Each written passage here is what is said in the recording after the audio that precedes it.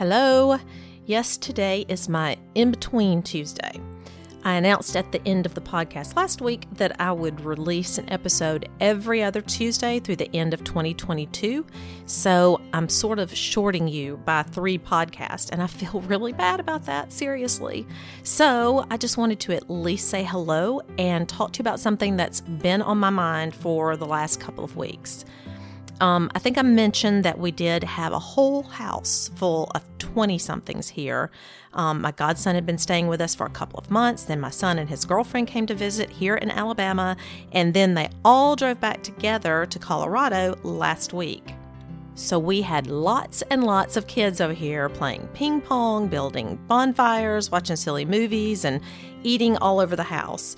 And let me tell you that 21 or 22-year-olds have a lot more in common with 17-year-olds than 30-year-olds. Remember, that brain's not fully cooked until they're at least in their mid-20s. We all had early Thanksgiving dinner together, and we won't see them again for at least another 3 months. My husband and I will go out to Colorado next, where it will take me at least a couple of days to catch my breath from the lack of oxygen. And their condo is 3 full flights, just like up to the living room area. It just kills me. Anyway, the last time we were there, we had to prolong our trip there. We stayed an extra 2 weeks because I got the flu. Good times.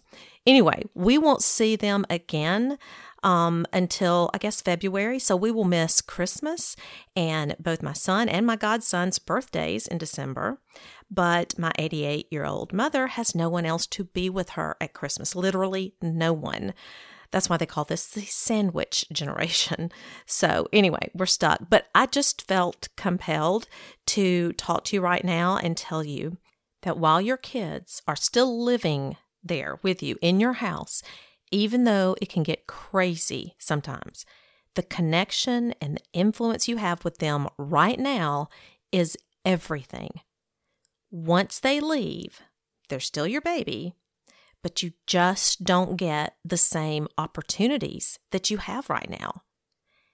Every time I see my son or talk to him on the phone, which certainly isn't daily because he is a busy guy, let me tell you, I'm reminded of the 2 full years we spent at each other's throats, that my husband and I spent at each other's throats, of all the time I was worried about the wrong things, fussed about stuff that didn't matter, tried to control his every move, and made everything so much worse than it would have been had I had a grip on my own emotions and knew how to help guide him through his, was willing to let him join in the decision-making, and knew how to let him make certain mistakes and live with the consequences.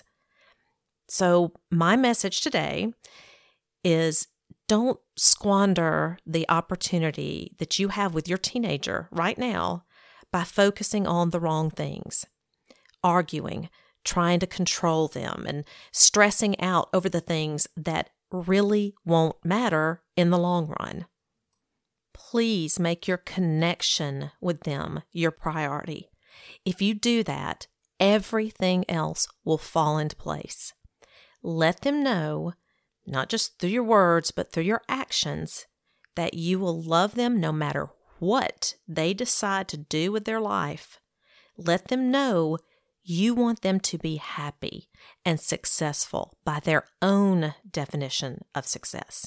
Whether that means running a hostel in Nepal or being a scientist in space, we all need to know that the love our parents have for us isn't conditioned on our performance or even our behavior. I'm not saying you have to encourage your kid to live off the grid and raise alpacas, but pay attention to who they are and what they enjoy and what they're geared towards. All kids, all people are not the same. There's more than one definition of success, and the world apparently needs alpaca farmers. Every time I think back to how miserable my son was at age 16 and 17, how anxious and depressed, and how we literally could have lost him. And then look at him now, literally smiling all the time, rarely anxious. Those damn airplanes get him every now and then, but loving his work, enjoying his friends, thriving in his independence, and being successful at it. It makes me so proud and so glad that I finally realized what it means to love and support someone unconditionally.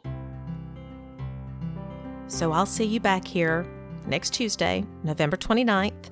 I'm tossing around several ideas for episodes and haven't made up my mind yet. So if you want to send me an email or DM me on Insta at Neurogility, I'd love to hear what you think.